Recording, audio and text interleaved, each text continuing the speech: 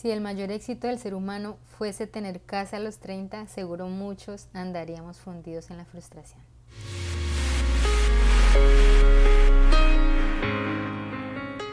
Bienvenidos a Brandemos, sexto episodio de esta primera temporada, y hoy quiero que te hagas esta pregunta: ¿qué es el éxito para ti?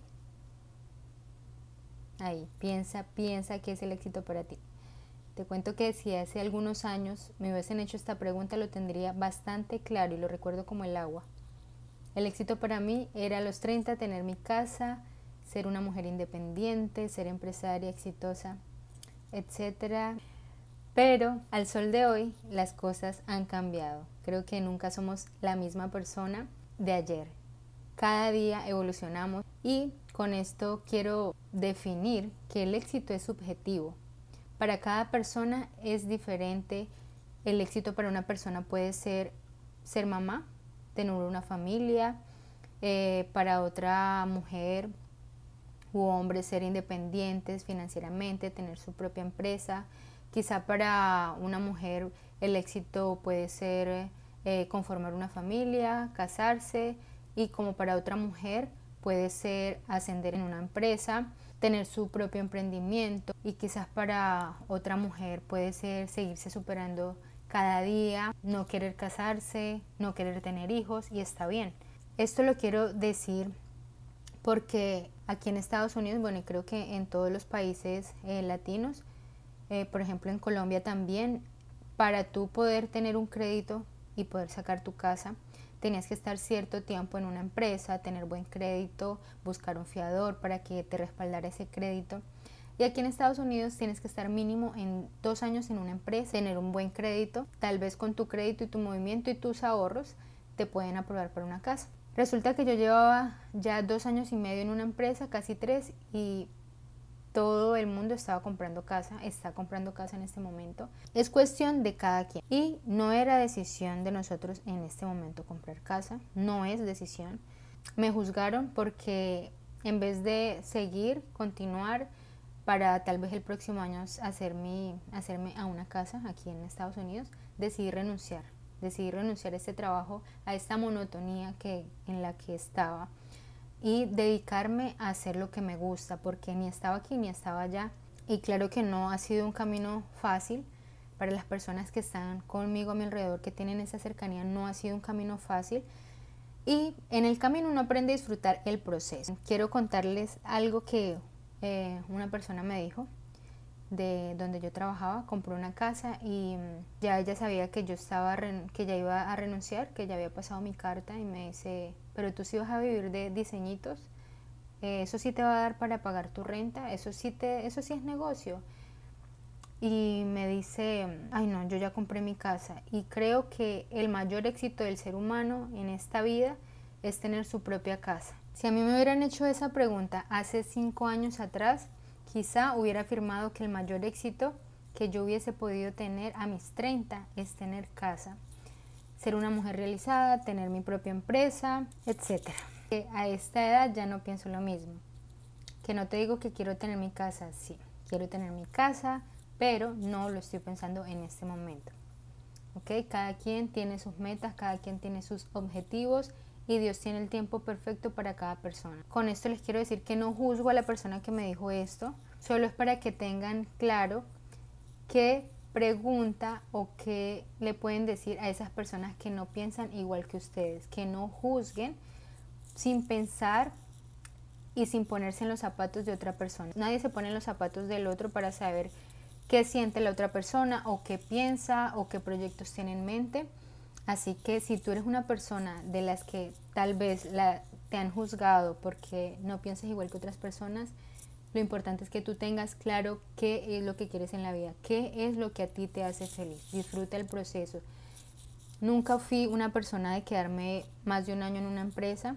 La monotonía no es lo mío, me aburre muchísimo. Si encuentro que puedo resolver problemas y que todos los días tal vez aparece algo diferente, yo encantada, porque siempre me gusta estar en ese cambio constante. No sé psicológicamente qué quiere decir eso de estar cambiando de trabajo, o tal vez mirar las consecuencias o el por qué se hace, ¿no? pero desde pequeñita siempre me gustó jugar a tener mi propia empresa, a crear negocios. Y cuando me fui para Bogotá, creo que el mayor tiempo que duró en una empresa fueron 10 meses y mis papás tenían miedo de que yo me fuera a otra ciudad porque pensaban que no iba a poder con mi vida. ¿En qué sentido? En que no me gusta trabajarle a nadie, pero sí me gusta trabajar en equipo, que es diferente. Y contaba con jefes que eran jefes, no eran líderes, que te humillaban. Y bueno, yo soy una persona que no me dejo cuando ya me faltan al respeto. Siempre iba en búsqueda de algo mejor o de una parte donde me sintiera bien. Y siendo el caso aquí en Estados Unidos, ya no me sentía bien donde estaba, sentía que estaba estancada. Una vez me cerraron las puertas por el idioma, ahí mismo en esa empresa. Y fue cuando empecé a emprender, monté mi empresa, Cat Design, empecé con estampado de camisetas, diseño gráfico y ahí empecé a construir mi marca personal. Gracias a que se me cerró una puerta, estoy aquí hoy en día ayudando a muchas mujeres emprendedoras, a personas que requieren de mi ayuda, que me buscan por mis servicios, que si necesitan algún consejo. También nació este podcast que estás escuchando el día de hoy. Solo quería decirte que por favor respetaras el pensamiento de los demás, y que si te han faltado el respeto, tal vez, no faltado el respeto, pero que si te han dicho este tipo de comentarios, solo sonríe, que no hace falta dar explicaciones. Cada persona está centrada en lo suyo y cuando tú intentas darle explicaciones a otra persona de lo que tú quieres hacer, realmente te estás desgastando energéticamente y no tiene sentido. Y es válido que una persona crea que un éxito es ascender en una empresa.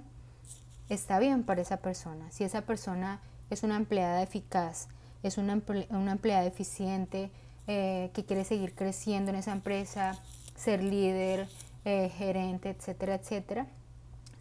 Si para esa persona el éxito lo es así, está bien, pero no juzguen a otra persona porque piensan que el éxito para ellos, en mi caso, es ser una persona independiente, tener mi propia empresa, tener mi equipo de trabajo con el que yo pueda hacer dar un excelente servicio a todas las personas que lo pueden necesitar, vivir de lo que me gusta.